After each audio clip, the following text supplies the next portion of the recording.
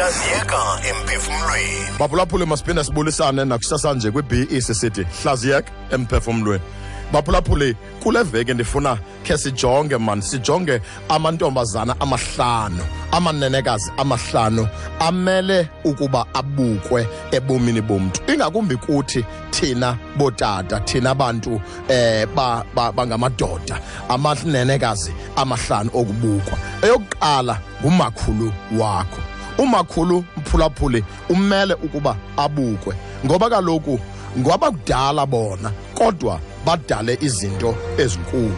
Omakhulu ngamavula ndlela amakhaya lawo, mababukwe ekugugeni kwabo, bathandwe, bangathi bawukhula xa sele bengenelelwe ukugula bobudala bathakathiswe mphulaphuli. Mababukwe bangabethwa, bangabulawa ekugugeni kwabo. Mawathandwe lo mantombazana amahle nemibimbi yabo. Kaloku lo mibimbi yombiwe zezaqhwithi zezanzwili zexesha. Mthanda umakhulu wakho ngoba kaloku ubeleke lo mntu uthe wakubeleka.